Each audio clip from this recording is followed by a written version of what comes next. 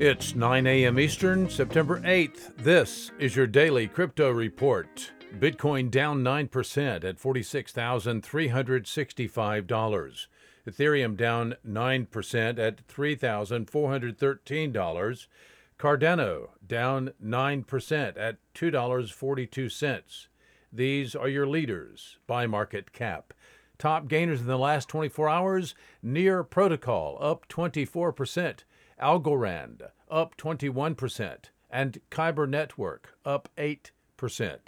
Today's episode brought to you by the folks at ungrocery.com. Visit the food people online at ungrocery.com. Today's news.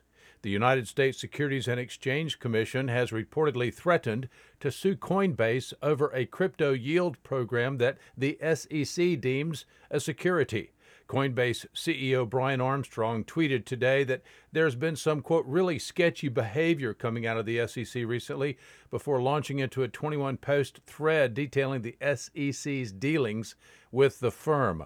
Armstrong explained that the crypto exchange approached the SEC earlier this year to brief the enforcement body over the up-and-coming Coinbase Lend program that intends to offer 4% annual yield returns on deposits of the U.S.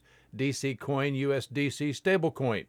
According to the Coinbase CEO, the SEC responded by telling the firm that the lending program is a security without any explanation and threatened to sue if the service was launched.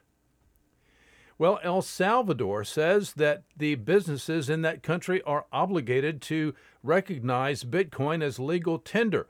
Legal counsel to the president of El Salvador stated that businesses are mandated to accept Bitcoin from customers, but they are able to choose whether or not they will receive Bitcoin or U.S. dollars once the transaction is settled.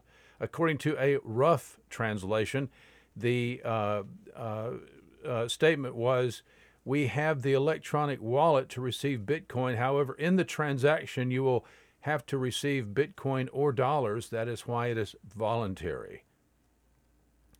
Well, Australian Afterpay tells a Senate inquiry that Australia is a technology and financial center.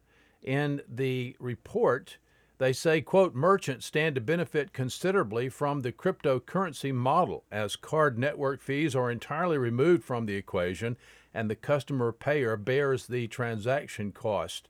That, according to Cointelegraph.com.